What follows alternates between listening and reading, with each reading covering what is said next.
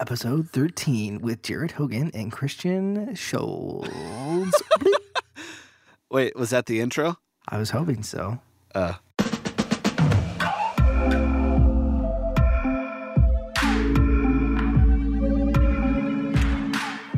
everyone, my name's Jared Hogan.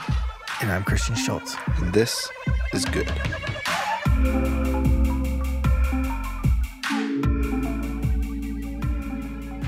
Solomon, welcome. Thank you guys. Really appreciate this. You're here, you made it. Finally. You're in New York, I'm in Charlotte. Christian's freshly back from Abu Dhabi. Welcome back, buddy. A fresh tan and fresh freckles. Fresh tan of whiteness. Sal, tell us where you are right now. I am in, I know it sounds very echoey, that's not an effect. Literally just moved into a new studio space, or not studio space, but it's an office that I'm sharing with a bunch of mates, just as a way of getting stuff done. So it's kind of the first day in, it's bare and nothing's in here. But it feels nice because we can kind of see the potential of where this place could go. So it's just cool to kind of move in with friends. So let's just catch up real quick, man. Where have you been? What's the last thing that you did recently? Yeah. I mean, last year I was full time with Variable, and this year I kind of just wanted to be able to dictate projects a little bit more and just not dictate, but really have the freedom to spend time with my family. And I kind of just need a more flexi arrangement. So I'm still with Variable, but the arrangement isn't full time. So still collaborate with them. In the last couple of projects I've done has been with Variable. With Variable, it's kind of weird. I was chatting to someone today. It's kind of like a Russian, those Russian dolls kind of arrangement. I'm with Variable, but Variable is with Gang in Europe. So a lot of the work that I've been doing outside of the US has been with Variable, but then Variable sits within another production company locally in those regions. So it's kind of an interesting arrangement. Yeah, but it's cool. It works. Okay, so let's back up a little bit. Tell me, I mean, I know this, but for people maybe who aren't familiar with your story, where did this all start for you? Started end of 2009, beginning 2010. I studied audio engineering, I think from 2006 to 2009. Got a degree in recording arts, and then started working for a church as an intern. Actually, no. Started working for the church based on this kind of my interest in music and sound design, and I was doing their live sound and everything. And slowly I kind of got a little bit bored with that, in that my schedule wasn't filled with just sound things to do. I kind of had a lot of gaps. So I went into motion graphics, actually, initially. I was just looking at how to do certain things with type and things. And then my girlfriend at the time, Les, said, why don't you start like getting people into the frames, because it can be like motion graphics can be quite cold. And so I said, okay, let's do that. So I bought a camera. So it's her fault. Yeah, she kind of did inspire it, because she initially inspired me to kind of pick up a camera, because she was so into photography, and I was seeing what she was doing and just really got inspired by her. And then it kind of slowly morphed into filmography. I borrowed money just before my wedding. So I had like a ring to buy and I had a camera to buy. I bought the camera first and then bought the ring. But then started just shooting some stuff. I literally just put I was doing music at the time, obviously, as well. And I would take music that I had recorded, some like scorey type things, put headphones on and just kind of take a train throughout the city. And I would kind of shoot out of the train, and had ideas kind of come to me like that. Because at the time, when the DSLRs came out, everyone was doing camera tests. And I got kind of annoyed by that, because I wanted to do something that said something. And I think that's kind of what happened, is I was able to kind of tie, even though it was like super abstract and whatnot, I tried to kind of take some of maybe the test type footage, but actually try and say something through it. And things just kind of evolved from there. I started putting stuff online on Vimeo, and I guess slowly but surely started integrating with the community, the Vimeo community, and started making kind of connections, professional connections, or connections at that point, which was just kind of friendship connections. But now, Dan, one of my good friends that I've done a lot of work with since, we were just Vimeo pals at that point, and now we're kind of moving into the same office, a couple of years later. And so things really kind of started once I started putting stuff online. And I think it was kind of at the point where Vimeo and online sharing was kind of exploding. And I just, put my work up. That's Jared. That's when I met you for the first time, obviously. Yeah. And things just kind of go from there, Yeah. Sal, will you tell us where you were working when you met your wife? I was working at a nightclub, and contextually, I'm just really not a nightclubby type person. But I was working at the door, kind of letting people through, stamping people in. You were a bouncer. Not a bouncer. I had two bouncers next to me. I was kind of a pimp, I guess. Is this also while you were working at the church? Exactly. It was like what I was doing at nights. So yeah, I met her at a nightclub. She was actually visiting. She was in South Africa. Well, she's from South Africa, but visited Dubai. And on that first visit, they came to the club together, and it's kind of the first time I met her. How long ago was that? That was end of 2008, beginning 2009. Dang. So yeah, just before the whole film thing, I guess, started. Okay. So you were in Dubai, and then from Dubai?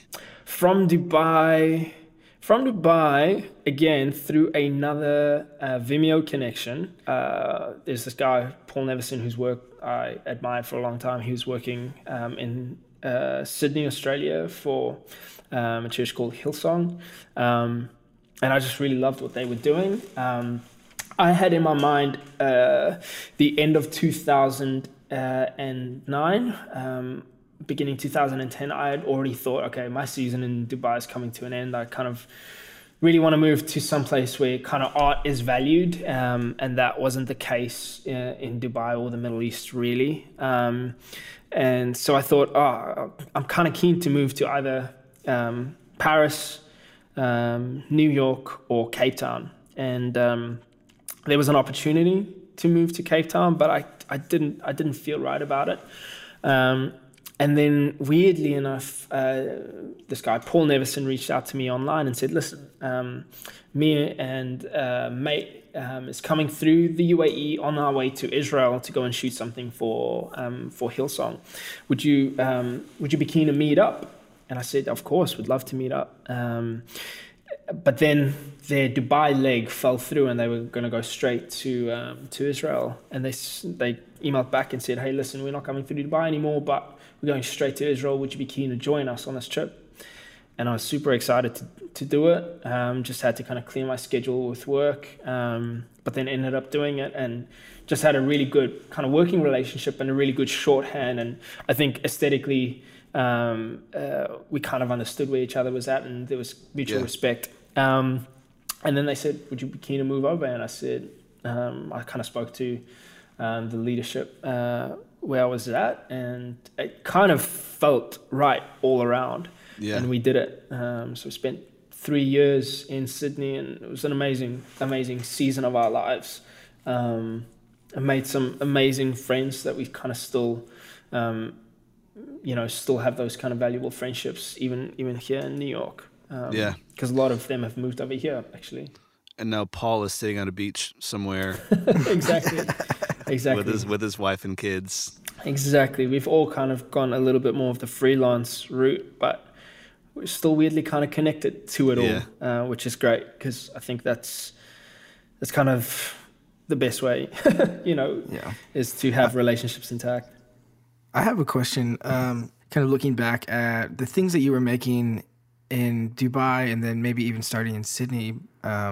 What do you think were the things that you were like setting into place, or like the mindset that you were trying to have for you to like be successful down the road? To be honest, I don't think I ever had a real kind of intentionality about it, in terms of trying to figure out a formula of type of work that connects. I was more just trying to align myself with people who have very similar kind of tastes and vision, and trying to build relationships. I think relationships are key more so than like kind of having the trying to figure out a formula for work that is relevant or that sells. I think some people do it, and they have great success with it. But I think for me, the relational aspect has been more important. So the work aspect has always been kind of a byproduct, and it's always kind of just came out of the season that I was at. And I don't think I was super intentional about it. It kind of bugs me when I hear people trying to come up with a formula of like, oh, if I do this, or when people talk about this project's going to kind of unlock their careers. I get a little bit irritated by it, because I've had people say that to me, like, oh, dude, this project is just going to unlock your career. And I'm like, well, actually, I don't need a career unlocked. I kind of feel really good where I am at. You're kind of talking to me as if there's some stepping stone that I need to kind of climb over before I'm going to be really happy with what I'm doing. I'm pretty happy with what I'm doing, and I know I'm learning, and I know it's like not perfect. And I definitely know things are not perfect, but at the same time, I'm just trying to enjoy the journey, man. Yeah.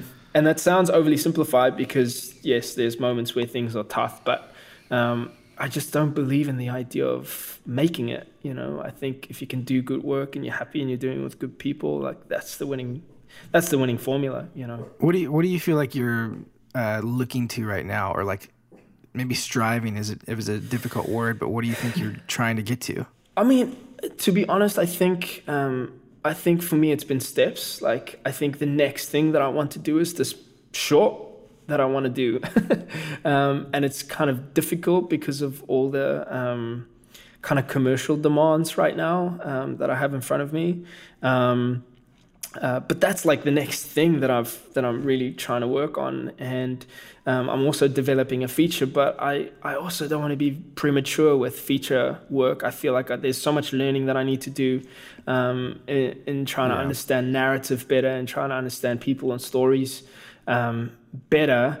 That I'm not really keen to jump the gun, because I want to make sure that I'm prepared.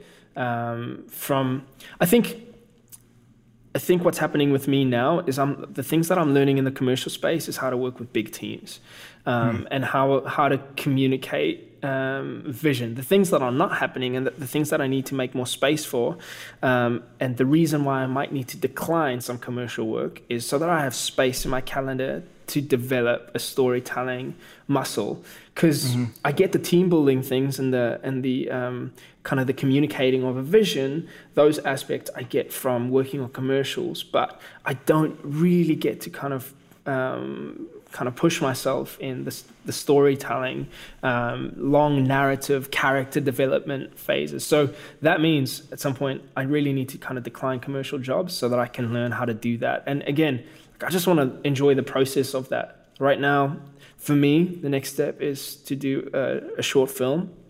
And then after that, I want to do a feature, and developing a feature. And I want to be strategic with the short film, have it ready, so that when it's done, if people, because it's happened before where people have asked, well, do you have ideas for features? And, I didn't.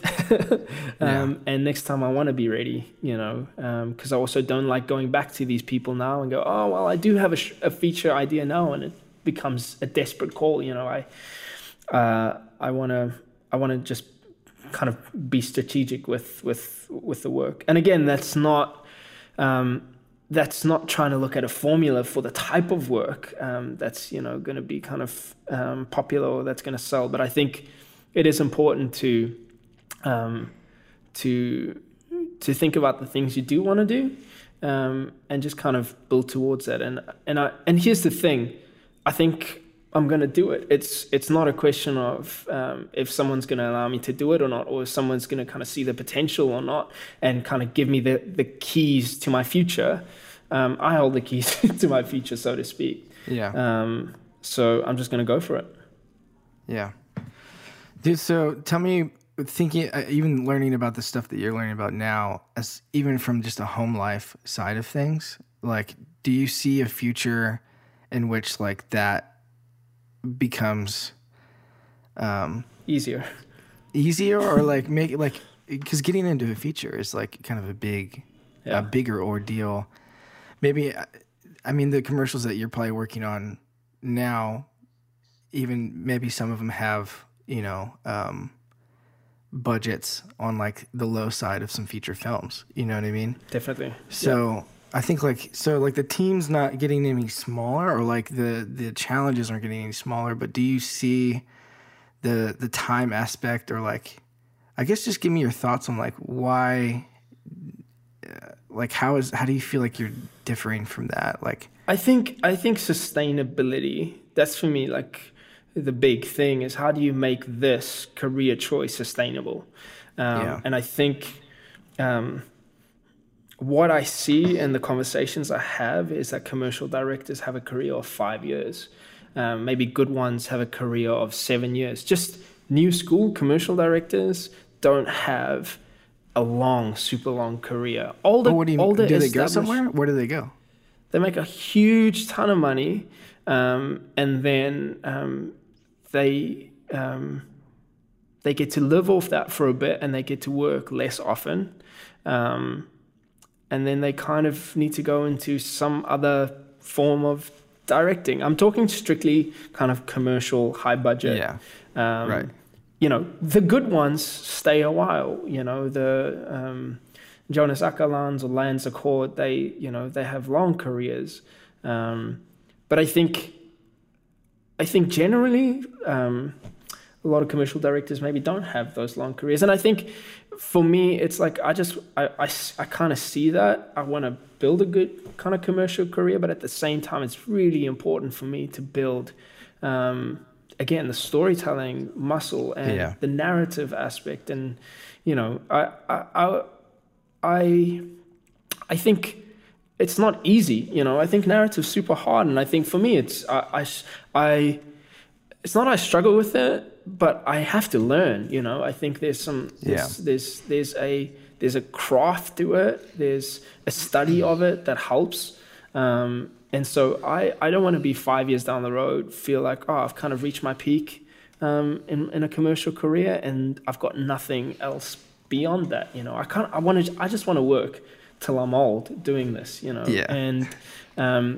And so coming back to that sustainability aspect is, I don't want to work so hard that I'm burnt out, that I feel like my the jadedness starts to kick in. Just that I know a lot of young directors that are burnt out. Friends of mine have worked in the industry for 3 years, have to take a year off because they can't push hard anymore. They're just completely burnt out. Relationships have kind of gone to pieces. And I just don't want to be down there in kind of 3 to 5 years. So for me, I want to do 2 commercial projects, and then I want to go to a passion project. And I want a lot of time in between that to just focus on family, And so a lot of directors are insanely rich. And I don't want to sound pious or self-righteous or self-deprecating, but I don't want to be super rich. I just want to keep doing good work, Right. So I'm fortunate enough that I've at least had this like last year where I had music be able to be a buffer for me financially, music royalties. But I think that will probably change unless I kind of do more music, which I'm keen to do. But I think for this next season, I think I'll be doing a lot more A lot less potentially commercial directing, a lot more of kind of personal work, just so I can kind of keep a sustainable energy. And then also music, because that will help me. That'll kind of just be a good financial buffer. And it's also, for me, the thing with music is it's immediate catharsis, you know. I can sit here and create something in a span of 12 hours and there's a product that I can be happy with. And it's like immediate release of creativity that I enjoy, which I haven't given myself over the last 12 months. And I feel like I'm kind of craving it a lot again. Right. Dude, Sal, it's really interesting. I was hanging out with Khalid 2 weeks ago in New York. I had like a night before I left for Abu Dhabi. So I went over to his house with Dan Stewart, and he said something very similar, because we started talking about this, and he said some quote. I'm sure he didn't make it up, but he said, you can only kill it for so many people before you kill yourself. Yeah. And I was like, man, that's like so true. Because, I mean, that you get stuck in that idea that, like, I need to kill every single thing that I'm going into. And it needs to be, like, the career-defining job that I'm, you know, this is it. Like, especially if you get a good opportunity. Yeah. You know, like, this could be the one, you know, where, like, it, like, flings my career into the universe. It could be the one, man. That's the language that I hate. I hate it. Yeah. But Is there not ever, like... Well, can you honestly say that there hasn't been a job that's just like set something into motion? I can't say that. I honestly can't say that. That's amazing. I think, and maybe it's just unique maybe to my journey. Maybe there are other people that have had that one job that just kind of spun them into stardom, you know. But for me, I think it's just been a gradual evolution. Like, I think if I look at my stuff today, it's so different from the stuff I did before. And some things that I do now,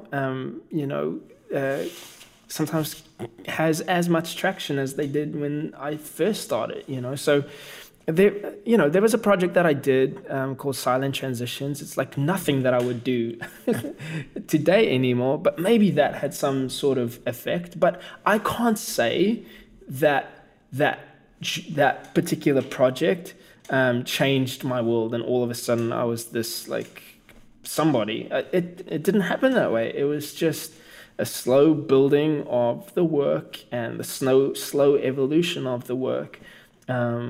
It's not been this like one key job that has unlocked everything else, you know. And I think the exciting thing is people kind of only hire you for what you prove yourself you can do, you know. So I still feel like there's so much kind of scope for me to, I want to explore sport in the commercial space next, you know. And so, and then maybe, you know, I'll see more sports jobs, you know.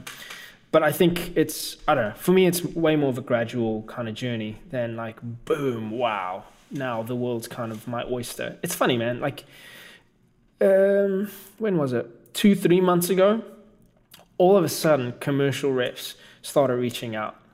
What did I put out 2-3 months ago? Absolutely nothing. Nothing. I had not put anything. I put out Audi, but that was 6 months ago.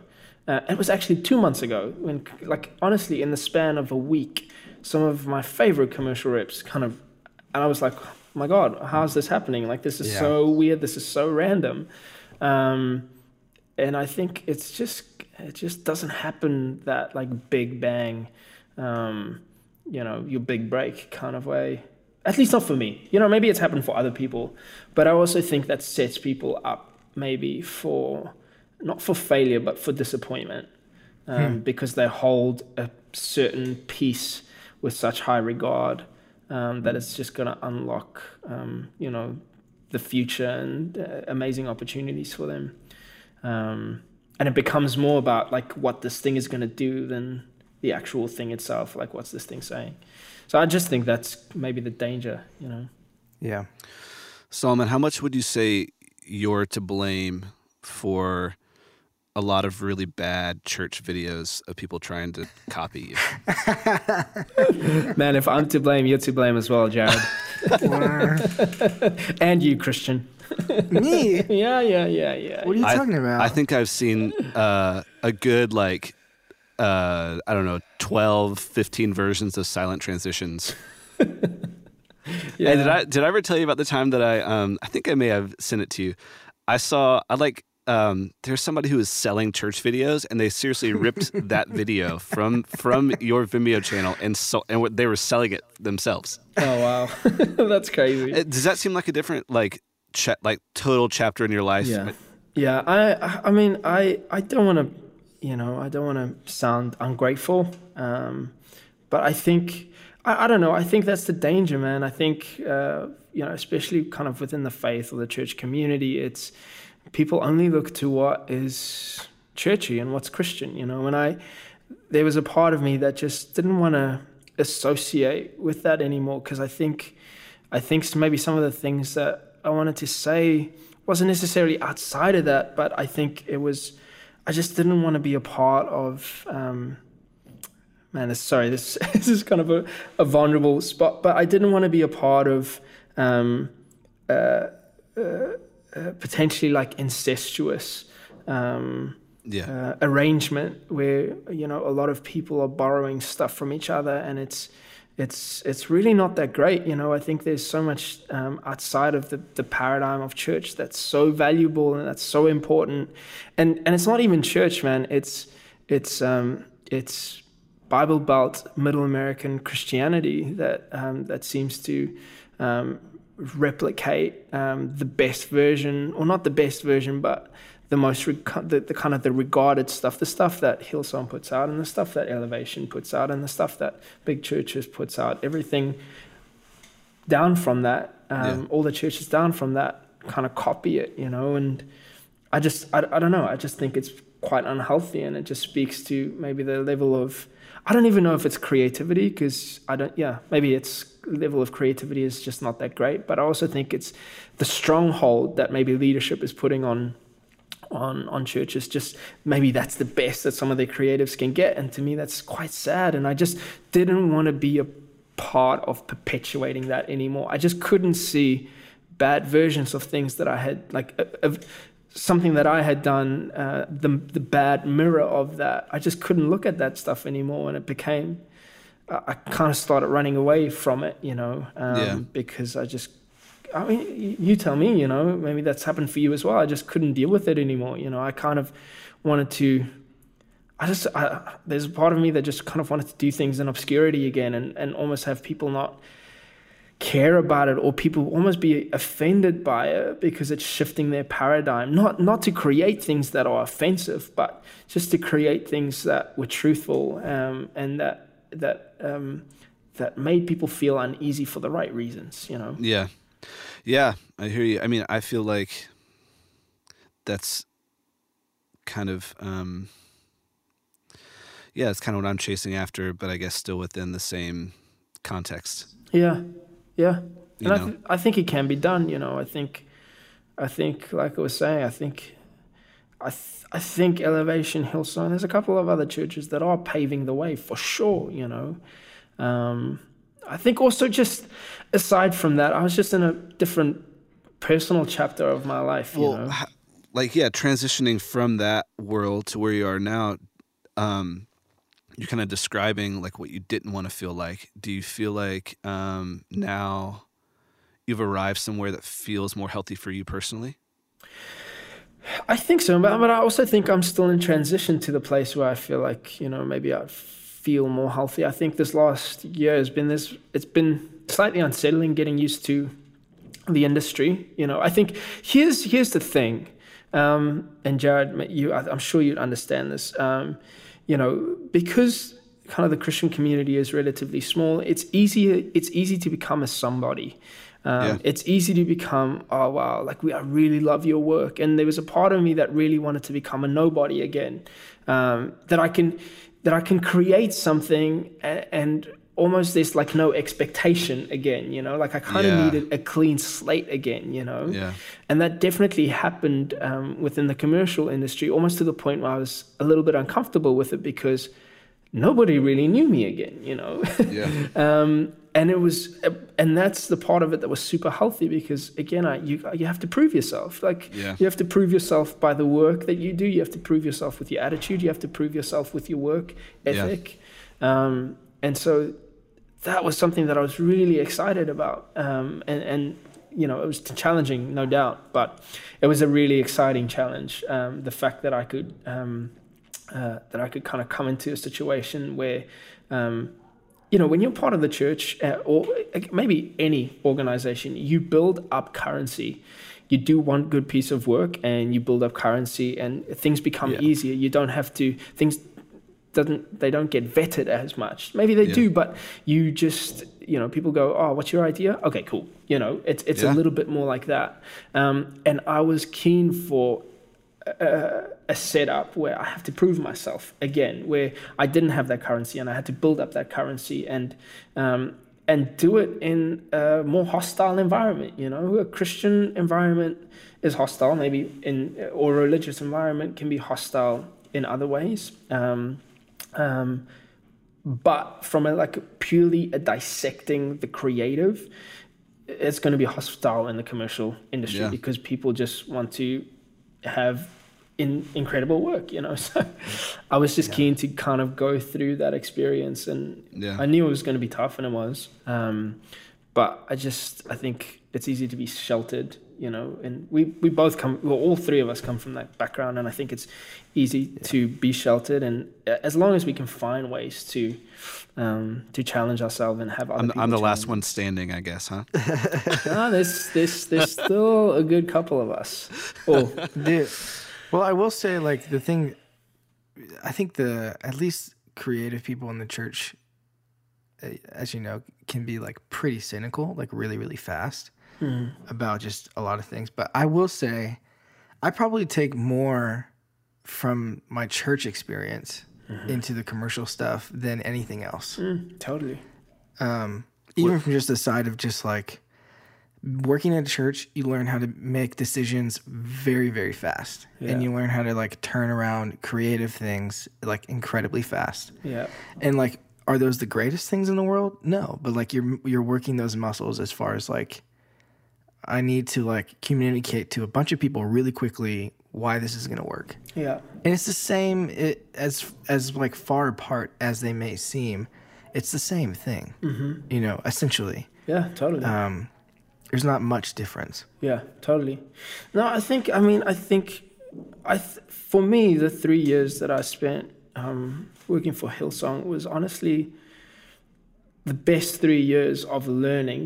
Going from Dubai, where I was in a kind of really small, and Dubai generally isn't a very creative environment, and going to Sydney, where everyone was super creative, and that just challenged me, and it challenged me to think on a bigger level. The stuff we were doing for church was just huge, It was massive arenas, and the scale of things were unbelievable. And also working with a group of people that was so incredibly gifted and skilled, they all are at an international level, helped me raise my craft and my work ethic like that. It was crazy. Yeah. So certainly an unbelievably valuable experience.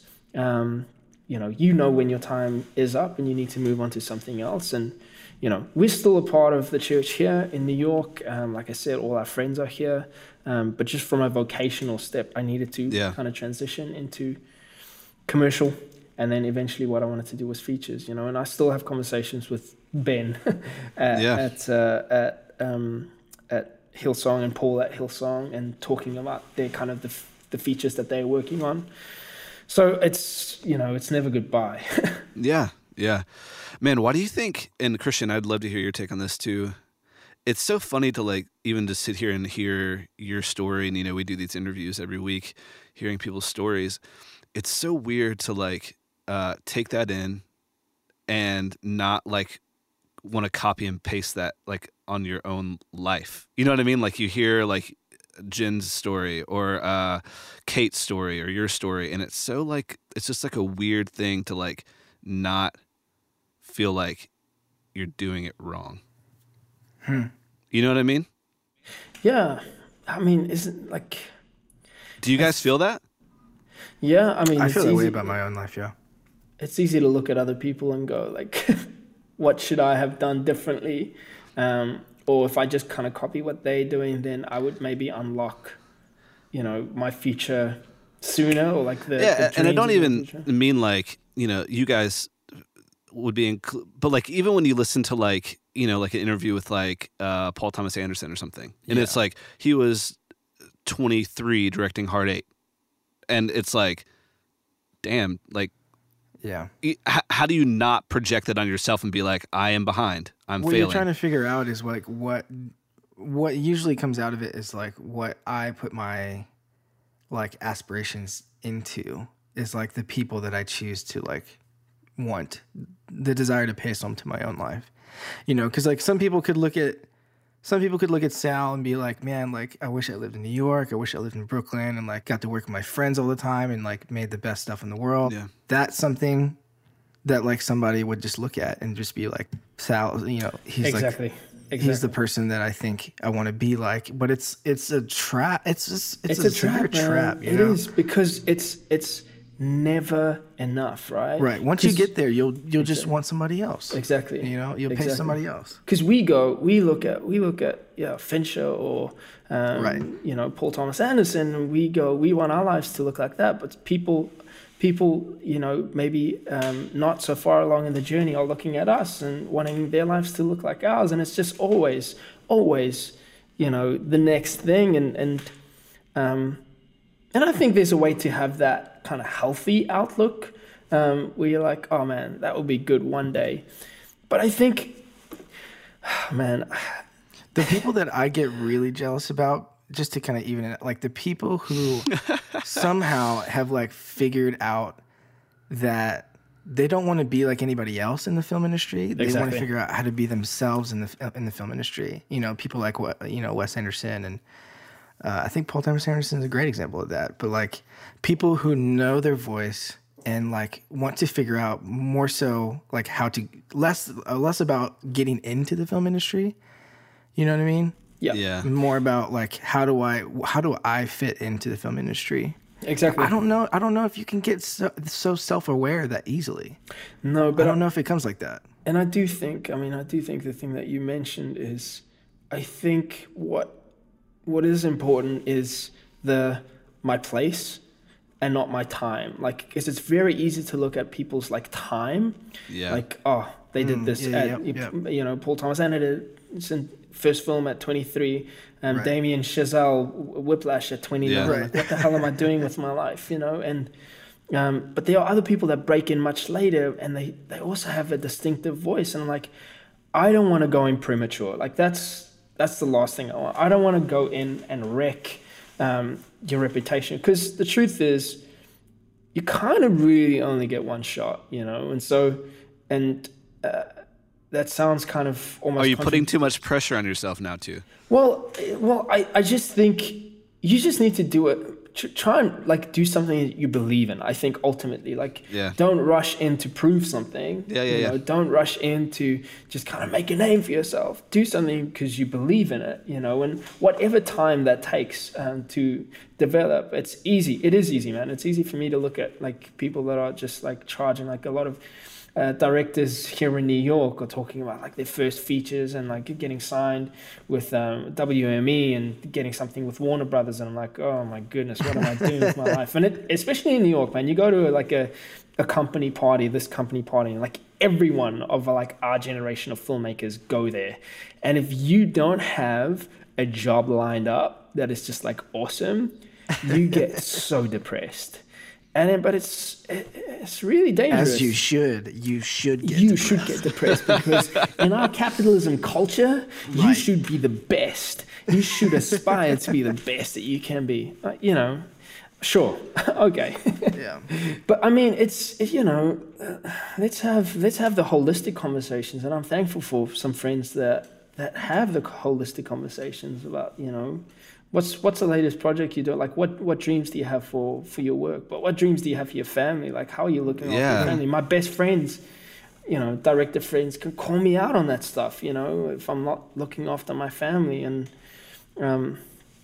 I do find those are the richer relationships and ultimately kind of provide the better bedrock for the type of work I want to do.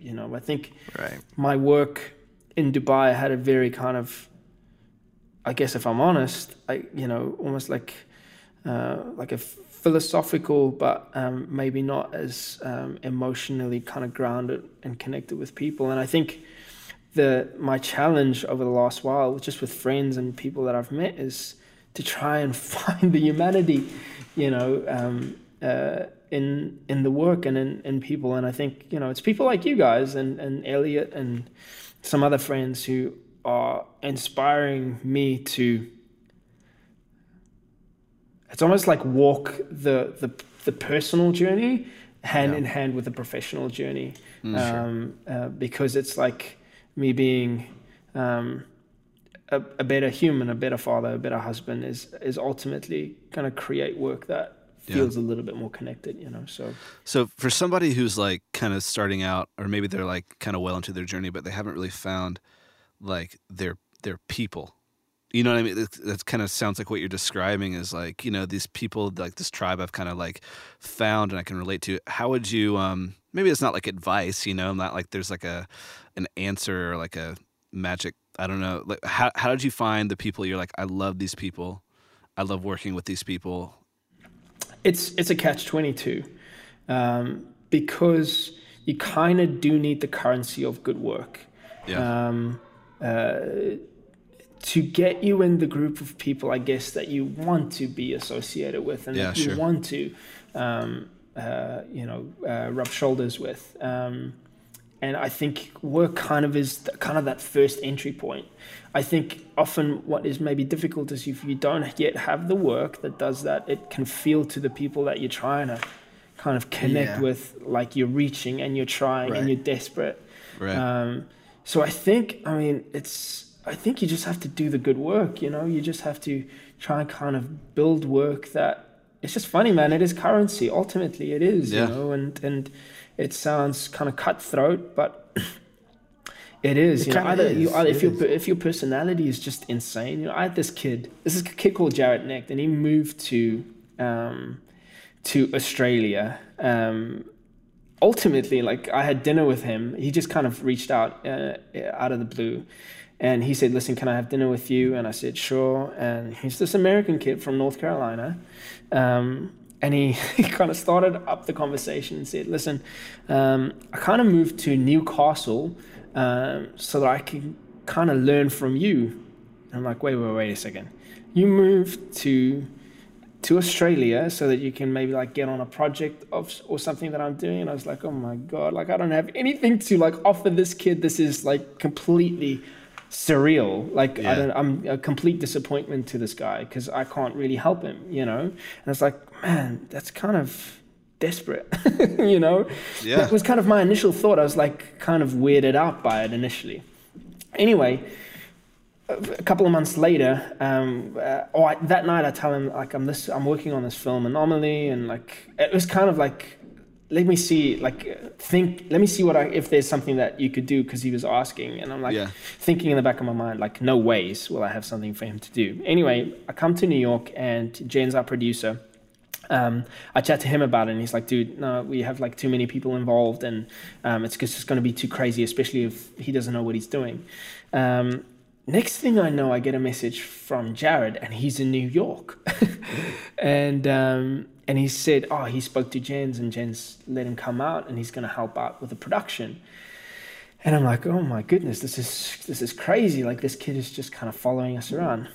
So this kid, Jared, starts helping. He starts PAing on our like little short film. And he's starting to become super helpful. We're like, wow, this kid's actually pretty good. And eventually our DIT and AC fall sick on the like last end of the 9-day shoot, and Jared had to step in because he was the only one who had kind of been working closely as a PA with our guy. Eventually, this kid just kind of kills it, man. Like, he's just ripping, like, so helpful, such amazing energy. And he, I go back to Sydney with all the footage. He comes, I get him to basically sync audio and visual for like 2 weeks. My gosh. He's doing all of that because we didn't do proper syncs, and he's just like super helpful. He eventually, Khalid liked him so much, my DP, or the DP that I worked with on this job, liked him so much that Jared moves to New York and starts assisting Khalid full-time. Wow. And, moves into New York, has his own space, and he moves to New York before I do even. And he's like starting to work in the industry. And like last year, he did this amazing staff pick music video as a director. Looks beautiful, with a lot of the crew that helped out on Anomaly. And here's a guy who didn't really have work initially, but he was just so uber persistent, and had a kind of a personality that was inviting. Like it wasn't off-putting, it didn't feel like he was just like a fanboy. He was actually just really wanting to do good work and really wanting to connect with people that that might like see the potential in him and give him an opportunity. And so for me, I think there is a way. When you are so driven, you are so motivated to do good work. And it's not just networking, it's not just like, sometimes you can feel the stench of like people just wanting like to network for the sake of networking, or associate for association's sake. But he actually wanted to do good work. And I think his story for me is really powerful, because there's a kid that kind of just he was just really persistent and was super driven and went really hard at it, and kind of, when people were saying no, when we were telling him, dude, I don't know if this is going to work, he still went at it, and I love that mentality, because that's kind of, it's a little bit my mentality. Like, I don't like people telling me like some things can't be done, or like, something is $1 million budget when I know I can potentially do it for like 90,000, So I love seeing that, and I kind of, I want to empower people, It's not like we were like empowered Jared to do it because he did it by his own kind of force, but I just love that mentality. It's awesome. Yeah. Well, Sal, thanks for jumping on the episode with us. Did you have fun? How was this episode for you? It was great. It was great. Dang it. It's nice that it was good. Swing and a miss. So good. Yes, there it is. Nailed it. Have you guys ever thought about calling it great? That seems presumptuous. Good's pretty good. Good's, yeah, you're right. Dude, so we hope you come back on the show if you liked it that much, and but good luck in the future. Do you have any last parting words? No, not really. I guess it's just refreshing to talk about real things, I love talking film, but I also think it's nice having conversations about the intersection of film and just life, because I think, right. I don't know, I think maybe a lot of people hold film as like the holy grail of like, if I can just work in it, if I can just manage to do it, if I can just manage to be seen and do good work. But I don't think people often talk about the cost, what does it actually cost to do it? What does it cost to be like innovative, to kind of push forward? I'm not saying that about my work or our work, but I think real innovation, people really trying to push the envelope, comes at huge cost, and I am really trying to figure out like what cost am I willing to make? Because I don't know. I want to do amazing films, that wins an Oscar or that's just critically recognized. But I think that comes at a huge cost, and I'm just figuring out that balance, man.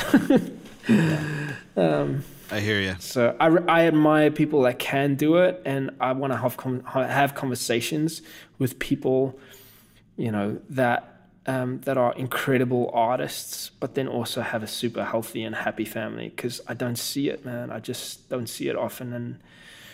And I'm looking for those people that can do it and can give me some advice. Yeah. Yeah. Yeah, me too.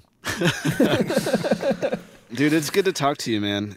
I feel like we text off and on, but it's been a long time that I've just like gotten to sit and chat. So yeah, same. It's always good. Love you, boys. Love you too, man. Love you too, See buddy. you soon. See you, bud. Thanks for the chat, boys. Peace. All right, see ya. See ya. This episode was mixed by Christian Stropko, or as we like to refer to him, Christian number 2. As always, our music today was created by Cubby. That's Cubby with 2 B's. You can check out more of his stuff on cubbysounds.com. Our show is produced by Wim Wire, and our Good Podcast logo was designed by Eric Hirsch. Also, you can find all of our show notes and other fun stuff at goodthepodcast.com.